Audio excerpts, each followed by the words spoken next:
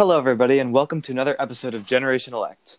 Before we start, I want to remind you to rate our podcast on iTunes. This can be done by scrolling down to our page and clicking the stars. That would be really great if you could do that. It really makes me happy, of course. Anyway, today on this pod, we'll be discussing the bombshell Gordon Sondland testimony that sent ruptures through the Trump administration and shed new light into this investigation. After that, we'll be discussing the fifth Democratic debate and give our takes on the always evolving 2020 primary. As always, I'm joined by my co-host, Griffin Roeder. Griffin, how are you? Hey, Henry. Well, it's been quite a week. Actually, last weekend at a community service event, I met with Congressman Paul Tonko, and I mentioned the podcast to him. So there's a possibility that Congressman Tonko could be viewing this podcast. So If you are, hello, Congressman. I was the person you saw last weekend at the Day of Simple Giving in Albany. I was not from Mahonison. I was that guy. What did he say? That's awesome. What did you say to him? Well, I told him about the podcast, how the two of us run a political podcast run by kids. Also, he mistook my orange and black track jacket for Mahonison because Mahonison has the same school colors. Also apparently. orange and black? Yeah. Yep. That's pretty awesome, though. You should definitely pursue like an interview or something with him, if that's possible. But what was I going to say? Yeah, so, our sometimes third co-host, Jack Newell, can't do it today. He's got a lot of homework in his book, but he sent me a picture. I'm very jealous. He was at a South Bend football game, and he saw Pete and Chasten Buttigieg there. Ooh. So I think that was like my jealousy was erupting there when I saw that picture. But good for him. And if you're listening, Jack, congrats. I'm saying that through clenched teeth. All right. Anyways, So I'm sorry about no podcast last week to all of our listeners. We were all very busy, but we've got a lot to unpack today, including the Gordon Sondland testimony, which was on Thursday. It was pretty much the whole day. You know, it kind of sucks that these happen during our school days, don't they? Yeah, like it's a shame. Sometimes I go on like CNN or Pod Save America and like watch like the recaps, but it is annoying, isn't it? But anyway, so Gordon Sondland testified, and this was the witness that the Trump administration was most dreading because he had the most direct connection to this Trump-Ukraine call. And it showed why. Sondland started off with a bang, saying that Trump was absolutely behind a quid pro quo, which consisted of a substantial amount of Congress-approved funding being withheld to Ukraine unless President Zelensky announced on CNN that the Bidens would be investigated. Griffin, what is your thoughts to this quid pro quo being almost confirmed pretty much? Well, with this quid pro quo being pretty much confirmed at this point, looks like impeachment is really on the books now. Looks like the House is definitely going to vote for a full impeachment rather than just an inquiry. Trump would be put on trial as a result by the United States Senate, which is, I believe, the time has come. I mean, what Trump did in Ukraine with this quid pro quo is just, it's inexcusable. It's fine to withdraw foreign aid because you're politically for it, but to do it to benefit yourself by trying to spread dirt on your political opponents, that is just inexcusable. It is terrible, and it's putting a party and individual over country, and that, I think, really represents his core values, which is him, his family, his administration, his party, and then his country, fifth on that list. So, I think that really describes who he is as a person, that he would compromise his country, his political standing, to get his re-election prospects in order. And this is what they've been planning to do with Joe Biden for a while. The deal was they would announce it on CNN, which, according to Gordon Sondland, it was more about the announcement than the actual investigation, and they didn't even have to investigate. They just said to announce it. This is pretty obvious why they only had to announce it. Like, do you think that was the plan all along? Why do you think the announcement was key for them? I think they just really had the plan all along, kind of as you were saying.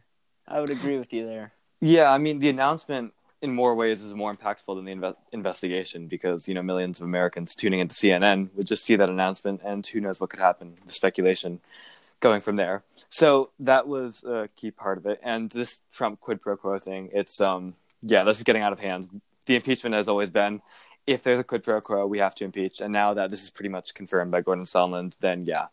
So he went on to say that everybody was in the loop, that Mike Pence, Mike Pompeo, Mick Mulvaney were all we're all knowing about this quid pro quo and informed about it. What does this mean for Mike Pence, who has kept a very low profile so far? Well, Mike Pence is now in big danger, especially if Trump resigns or gets removed from office. More likely the former. If he resigns, then Pence is kind of like a scandal-ridden president now. I mean, with other vice presidents who were less involved, like Gerald Ford and Watergate, it wasn't so much a problem. But for Mike Pence, it would be not only him, but also Mick Mulvaney, who is serving a variety of jobs in the White House administration right now. And you're saying Mike Pompeo, Secretary of State, who's basically number one Trump fan in the White House. He's been there since the beginning. He's still there.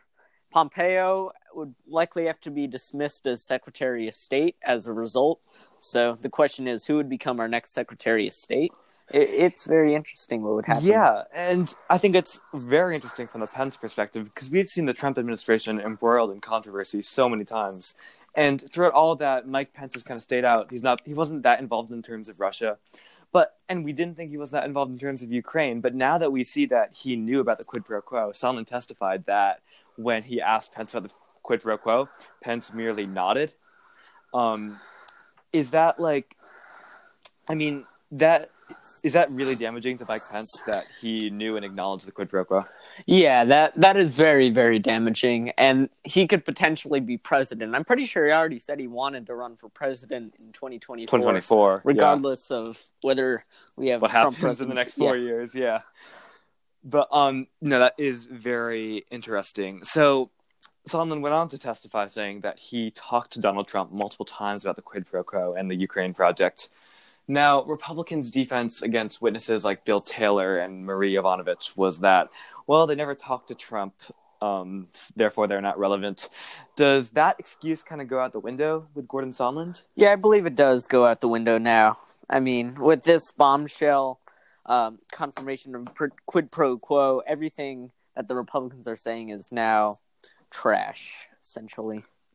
It is. I mean, Devin Nunes, who is chairing the Republican front on this, has previously brought up how the quid pro quo was never directly told to Sondland. It was hearsay and kind of his assumption. It was really strongly implied that the quid pro quo.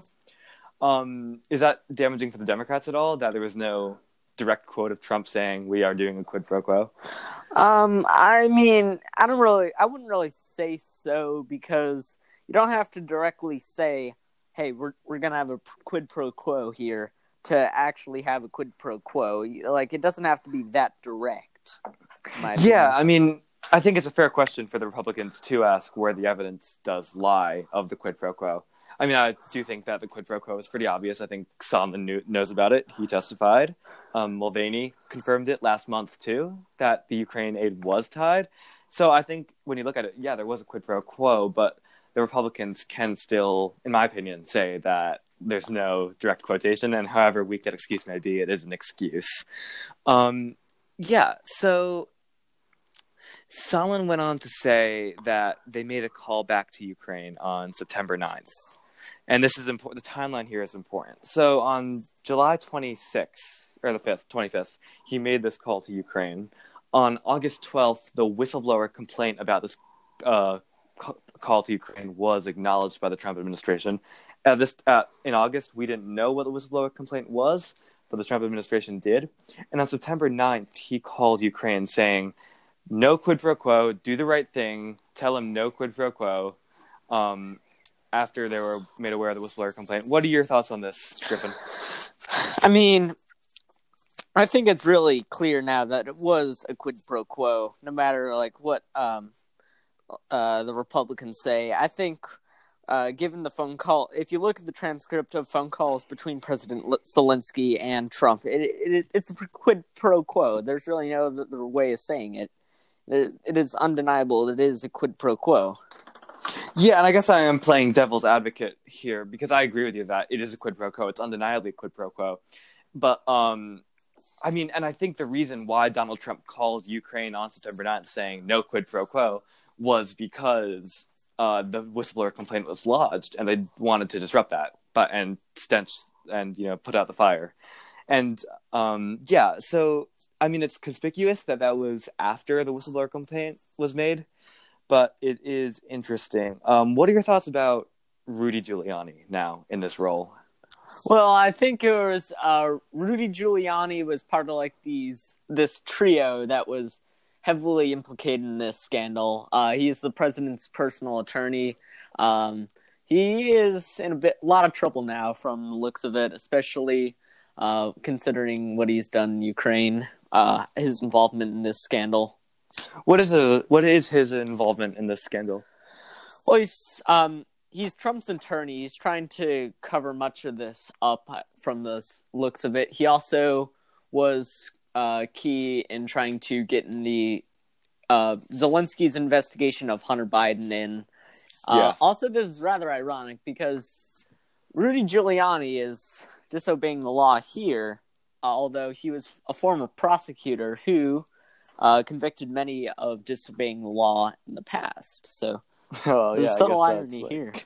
That's the kind of thing that Trump administration does. But no, Solomon said that Giuliani was really hardcore on this. They worked with Giuliani. He said they didn't want to. They, quote, dealt with the hand they were gave.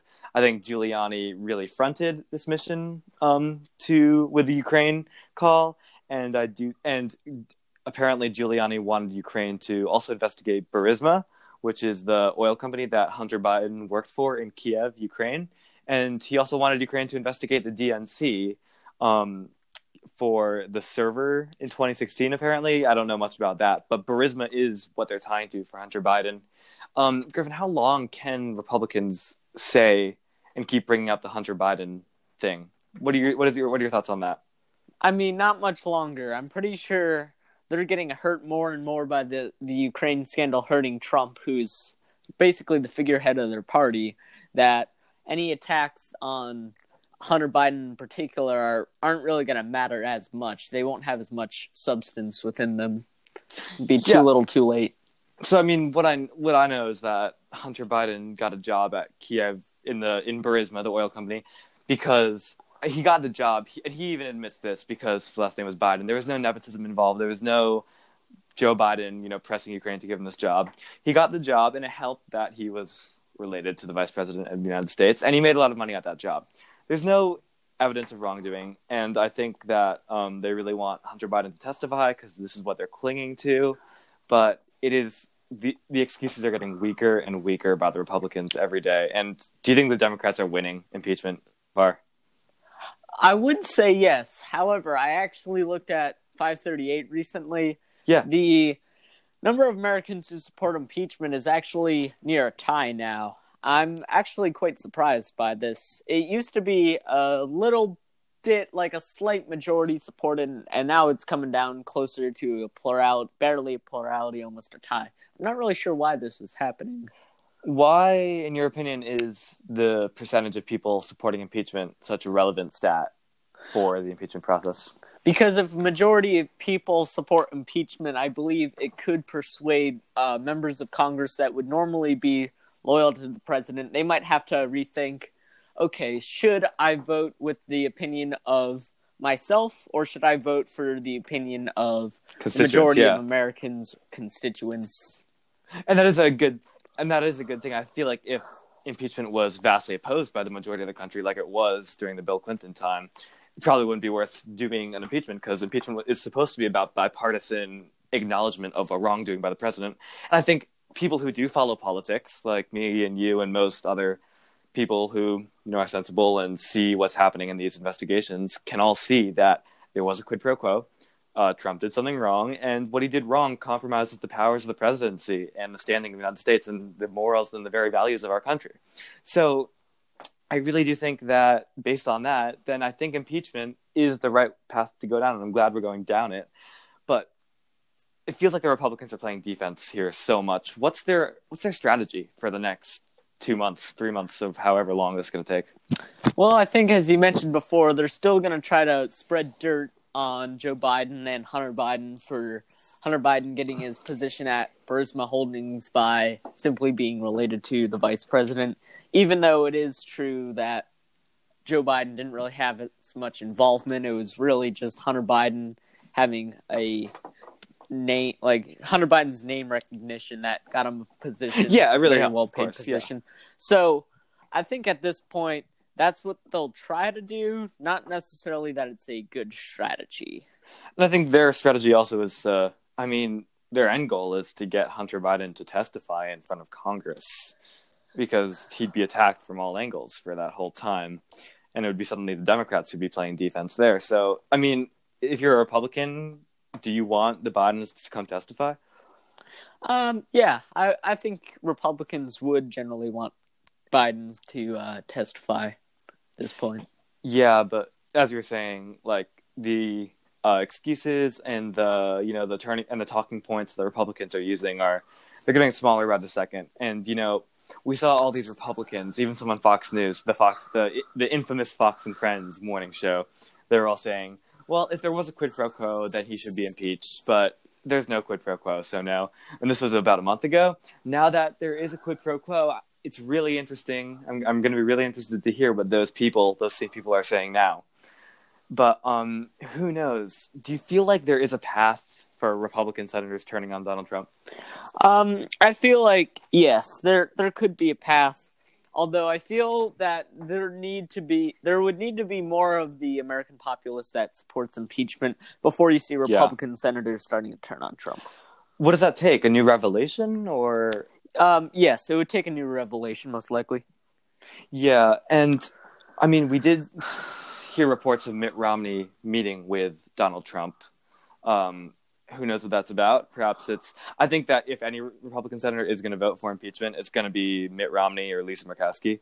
So if Mitt Romney can't convince some of his colleagues to do so, I mean, there's so many implications, including the election on the way.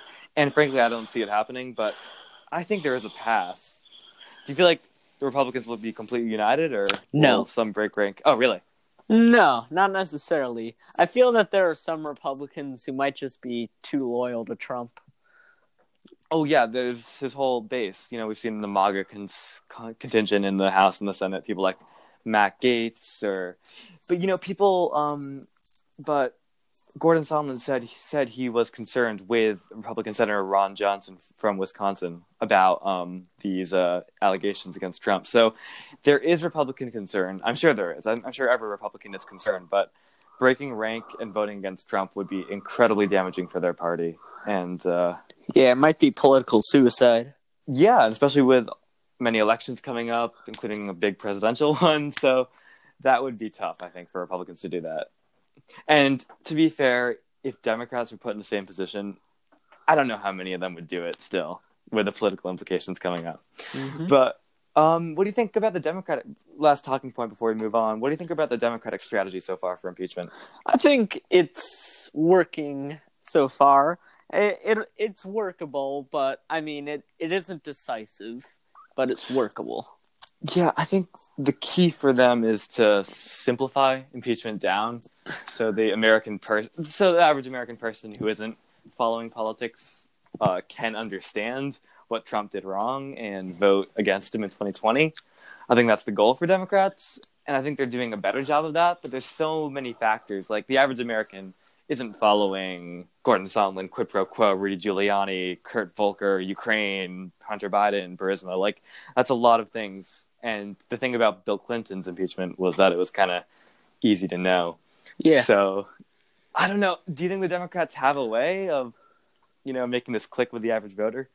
Yeah, I think, as you said, as long as they really oversimplify it so that it's, easy to digest. I mean, I guess if newspapers publish a really big headline that simplifies why Trump should be impeached, then that would work. Although it really it depends more on the news, not the Democratic Party itself.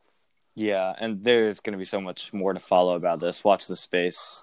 I'm sure we'll see the House vote soon after these trials are done, which will be interesting, and it'll surely move on to the Senate after this bombshell Gordon Sondland testimony, which is really interesting. But obviously more on impeachment in the later podcasts. But let's move on to our second topic of the day, the 2020, the fifth 2020 Democratic debate. we all know who all the candidates were. We watched plenty of these debates. Griffin, what were your overall thoughts on this debate? Well, I don't really think it was the best night for Joe Biden to start with. I mean, he was more gaffe prone. He mentioned how the only black senator ever elected endorsed him, although there were two. Senator, yeah. Yeah, black female senator endorsed him, although the other one was on the stage right with him. I mean, how do you not realize that? He also this wasn't actually during the debate, it was rather before. He said he opposed legalization of marijuana, which is not only very popular amongst Democrats, but also amongst the general populace. I believe that the general populace in America right now supports legalizing recreational marijuana. And I'm pretty sure almost no one supports keeping a ban on medical marijuana. So that he really shot himself in the foot there. He also sent out a fundraising email, and this was right before the debate, mind you. And in the email it says, "I have just finished the 5th Democratic debate."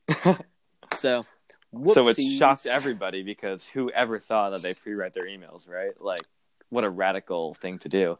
Yeah. But about like Joe Biden and the marijuana thing, like marijuana is complicated, and some of my like liberal friends get mad at me when I say that I'm not fully in support of legalizing it. I think that there are pros and cons to both sides, and I've talked with health teachers about this. I've talked with people who are experts on this, and it's more complicated than it seems. And I mean, it is bad for Joe Biden to say that, and of course we saw Cory Booker with a funny joke like, "Oh, you must have been high when you were saying that." But it shouldn't be that ridiculous of an opinion to go such against the party quota. But no, I did. Joe Biden had a pretty bad night. He the way he talked, he like had to, a lot of verbal crutches. He I mean, one of the weird things he said is, "I come out of the black community in terms of my support," which is a little weird phrasing. I think Booker kind of like just stared at him after he said, I come out of the black community. I think before he said, in terms of my support, I think Booker was just like surprised and staring at him. He was like, "What did you just say?" It is. Is there a reason why you think that Joe Biden is winning overwhelmingly among black voters? Is it something that I don't it's hard to tell why. Is it because he's old and more establishment, and they all know him to be connected to Obama? I believe black voters are supportive of Biden because he is closely tied to Barack Obama, who is hugely popular amongst the African American community. Mm-hmm. And also I believe that African American Democrats generally, especially in the South, aren't so progressive from what it seems. I think, this is the Bible Belt in the South. So generally, not only are white people more religious in the South, but African Americans are generally more religious in the South as well. And they're a bit more on the traditional side, a bit more socially conservative than like a Democrat from New York or New England or California. So more moderate Biden, who's a bit more prone, like he's a bit more of like a status quo candidate. Not exactly, actually, let me rephrase that. Not exactly status quo, but more incremental and not as radical reformist. I think African Americans find that in the South generally find that appealing. And that's why South Carolina, which is a state with many black voters, I think he's overwhelmingly popular there. He's probably going to win that, which is one of the key early primary states. Mm-hmm. So, I mean, that could be attributed to a lot of Biden's success, and I think that will put him very much in contention to win this nomination. But, so Joe Biden, he's had good nights, he's had bad nights. This goes with the first debate. I mean, the first debate was a calamity for Joe Biden, but this debate was it didn't inspire confidence whatsoever. And I like Joe Biden a lot, but it wasn't the best night for him. What did you think about Warren or Bernie Sanders, the progressives?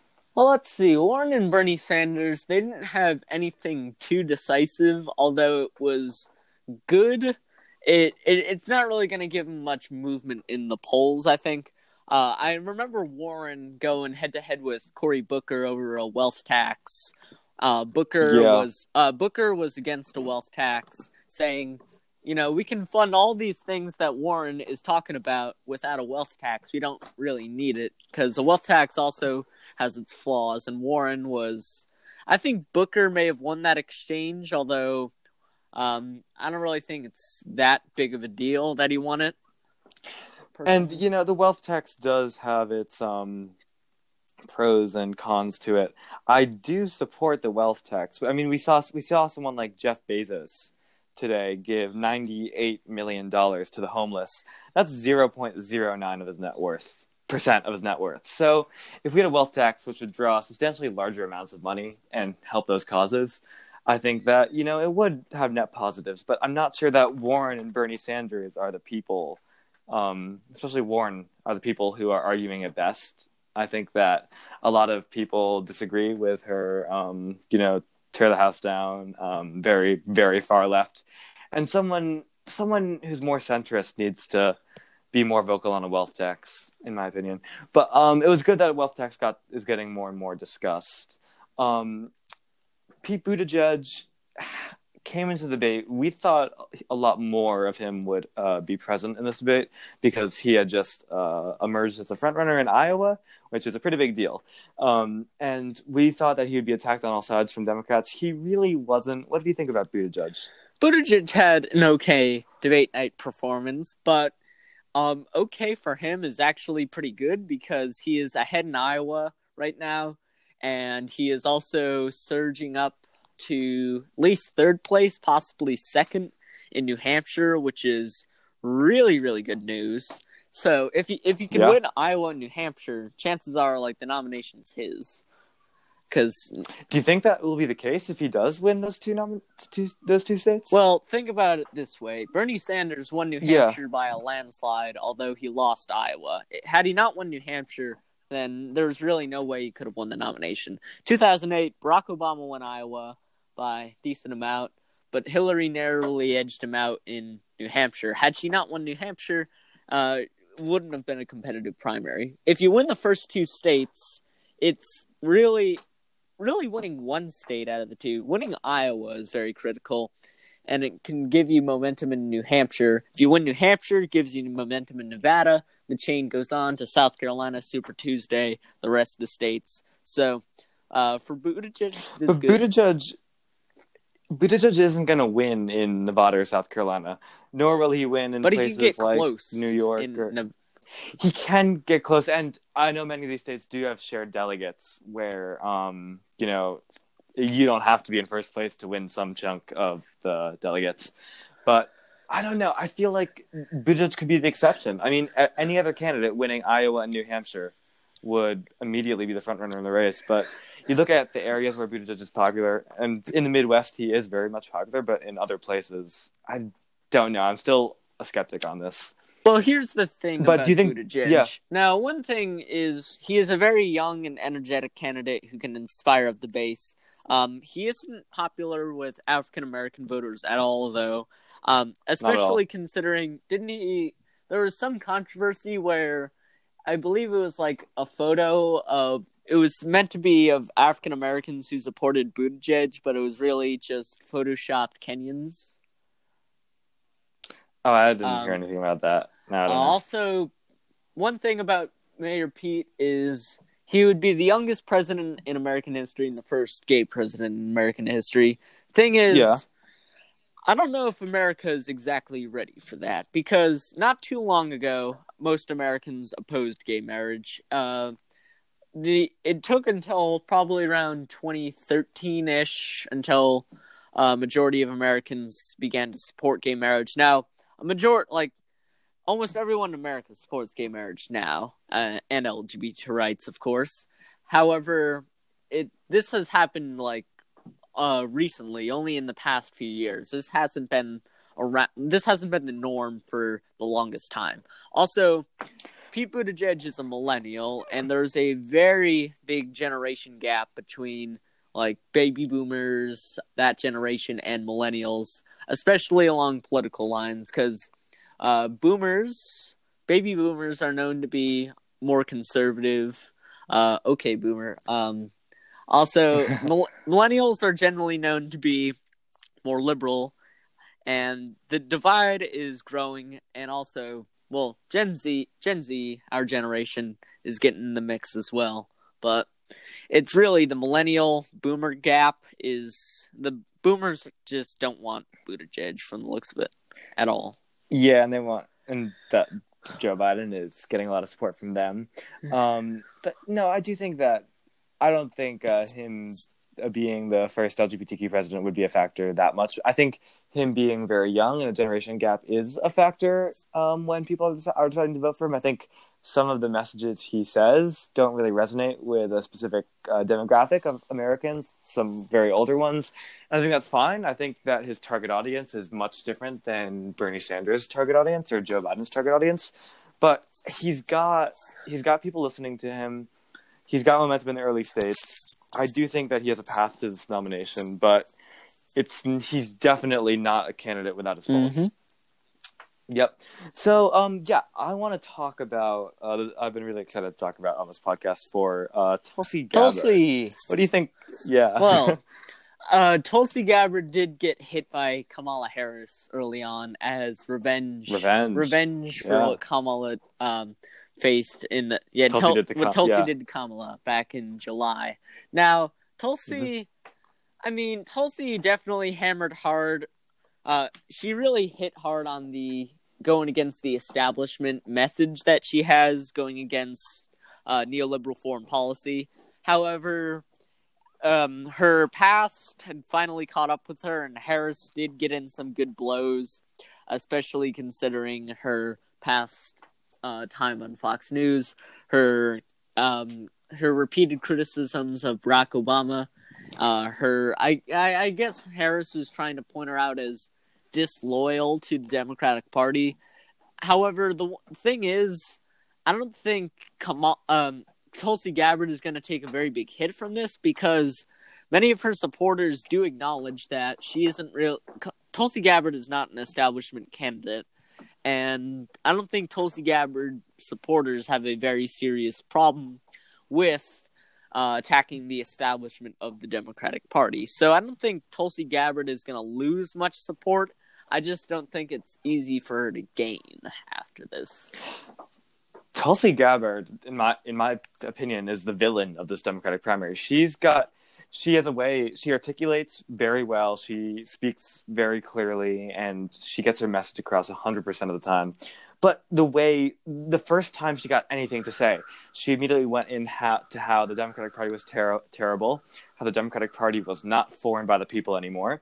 And she trashed Obama, she trashed the candidates on the stage. She didn't trash one person. That one person is Donald Trump. So I'm really just confused what her motives are in this primary. And the second that she did say that the Democratic Party is not represented by the people anymore, which I would highly dispute that. But when she said that, the Trump Twitter base, the official Donald Trump campaign account, put up on their Twitter Tulsi Gabbard saying that, and they were like, see, look at what Tulsi Gabbard is doing. So she's not helping. I don't know what she wants. She can't win this nomination. She just wants to cause chaos, and I really feel like that's the case. She effectively destroyed Kamala Harris's campaign. I feel like if not for her attack on her, which was the headline moment of the second debate, many people would still be supporting Kamala, including me. And I just don't know what she wants. Why is she staying in this race? Oh, is that a question directed to me? Yes. Well, I will answer that. It can be, sure. Yes, she's staying in this race because I think she might be trying to cuddle up. Now, this is just conspiracy theory. She could actually be trying to cuddle up to Trump, or maybe even Biden, but not as likely. I think she might be trying to to inspire third party movement.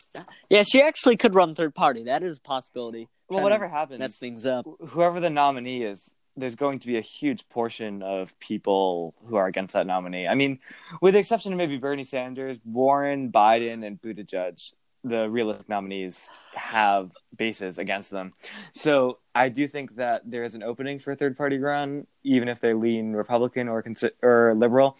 And Tulsi Gabbard you have the feeling that she could ruin things in the way that Bernie Sanders did for the Democrats in 2016. Yeah, I suppose that is a possibility. Although I feel if she drops out, now that's a big if. It's less Oh, it is, yeah. Well, it's actually less likely considering she's abandoning her U.S. House seat, actually. So, Yeah. I think a third-party run is definitely on the books. Also, there's this campaign pledge that most candidates have signed, with Gabbard and Yang being the exceptions, that they would support the Democratic nominee no matter who they are. Gabbard and Yang are the only ones who didn't sign it. Yeah, and I don't know how much you can read into Andrew Yang.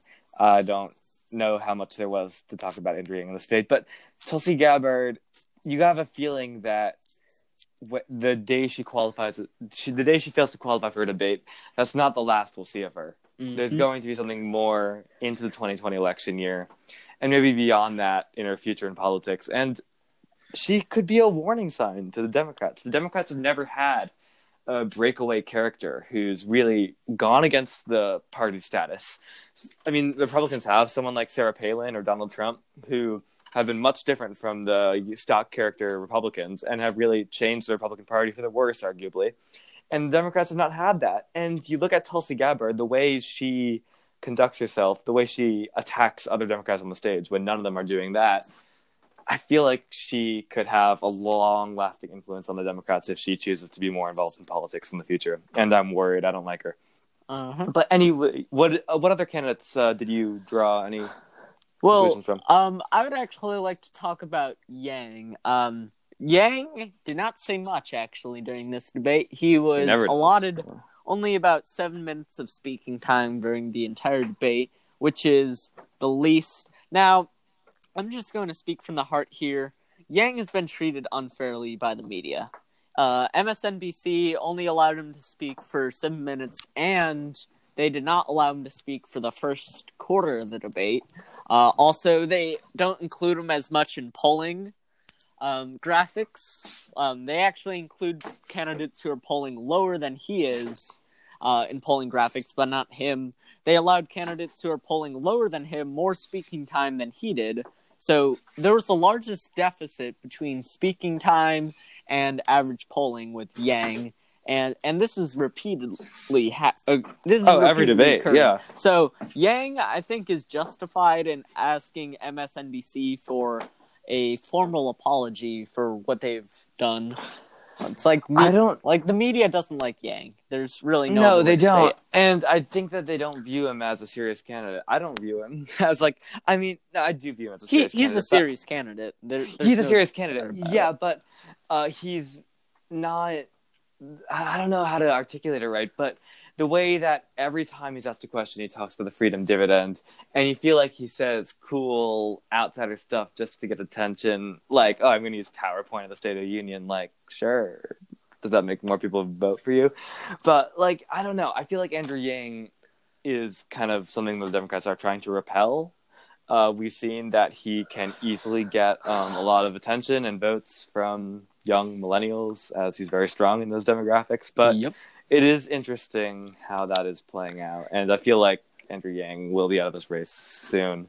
I don't know. I don't know about that. I think Andrew Yang's kind of the candidate for the weird nerdy type. Yeah, I can definitely see that. Or millennials who aren't that involved in politics. Gen Z. I think Gen Z, Gen Z. Yeah. The older Gen Z voters are going for him, in my opinion. Yeah. Well, only a few Gen Z people can vote. Only how many? Only the ones on the border of Gen Z and millennial can vote. We've talked a lot about generations on this. Yeah, Generation Elect. Yeah, do you know how it got its name? I spent a whole week thinking about the name, but I was thinking President-elect is the next president, so Generation-elect is but not, the next not everything generation. we talk about is on the presidency. I mean, oh no, but a fair amount of too, or governor-elect, but Generation-elect. It was cool, better than many of the other names that were suggested by my parents. Anyways, so that's our wrap on the fifth debate. Oh, Klobuchar. Oh, yeah, sure. Could I say something about Klobuchar? What was going on with her hair? I mean, she was shaking during the debate. She was shaking. I mean, if you watch SNL, did she have this little spidey sense to attack Warren with like her hair tingling with it. Was that like a little spidey Yeah. sense? Did you watch SNL? You betcha I great. did. Yeah. I love that was great. I loved Tulsi Gabbard. I love Tom Steyer. Will Ferrell's Tom Steyer. Tom Steyer's now. I'm just going to say this for the record. Tom Steyer is probably one of the least inspiring. He's a very boring candidate. Not really sure exactly why he's running, but my favorite stat so far so this election. He spent the GDP of Uruguay to get on this debate stage. Yeah. Yeah, so that's all you need to do. And I'm sure Michael Bloomberg. And also, why didn't he blink? I mean, Will Ferrell says it all. He didn't blink during the debate. Wait, did Tom Steyer actually, like in real life, not blink? I did not see a single blink from Tom Steyer. His eyes were always like really wide open during the debate. I mean, was he scared? I mean, I would be, but yeah, that was definitely very good. I think the Joe Biden actor on SNL, he's Woody Harrelson. He's actually brilliant. Yeah, but anyways, yeah, I mean that was a good sketch, but it was a fine debate. I feel like we've seen a lot of debates by now. I'm kind of ready to move on to the actual voting, which will come pretty soon, right? Can I go off on a brief tangent here?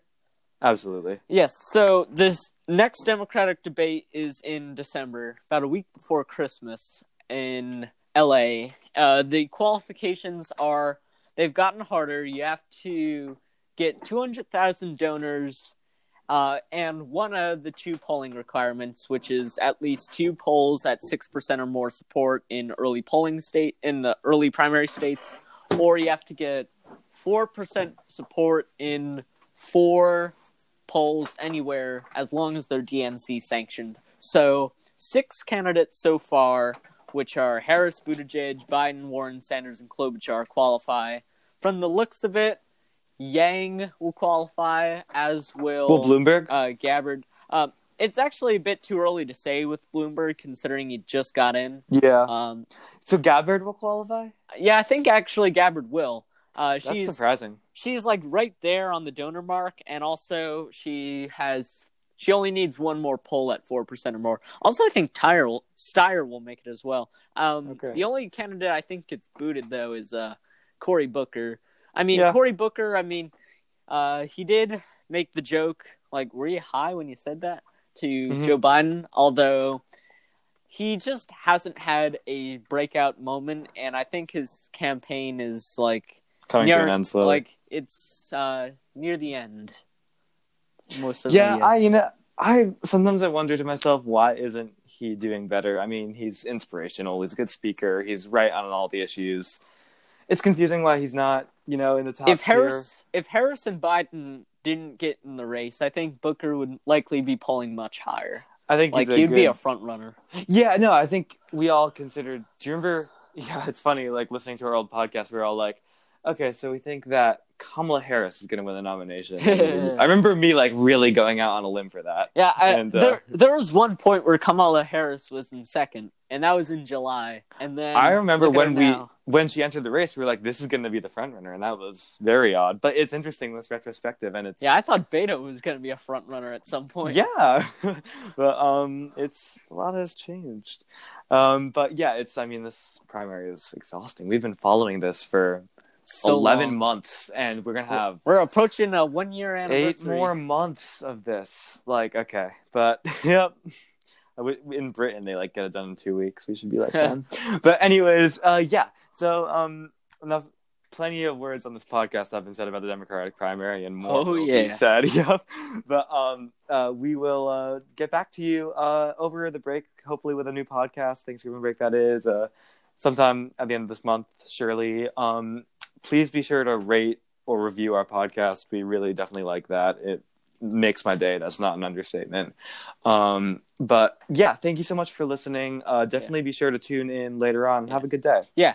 Have a good day, and the best wishes for Thanksgiving. Happy Thanksgiving, fellas. Yeah, thanks.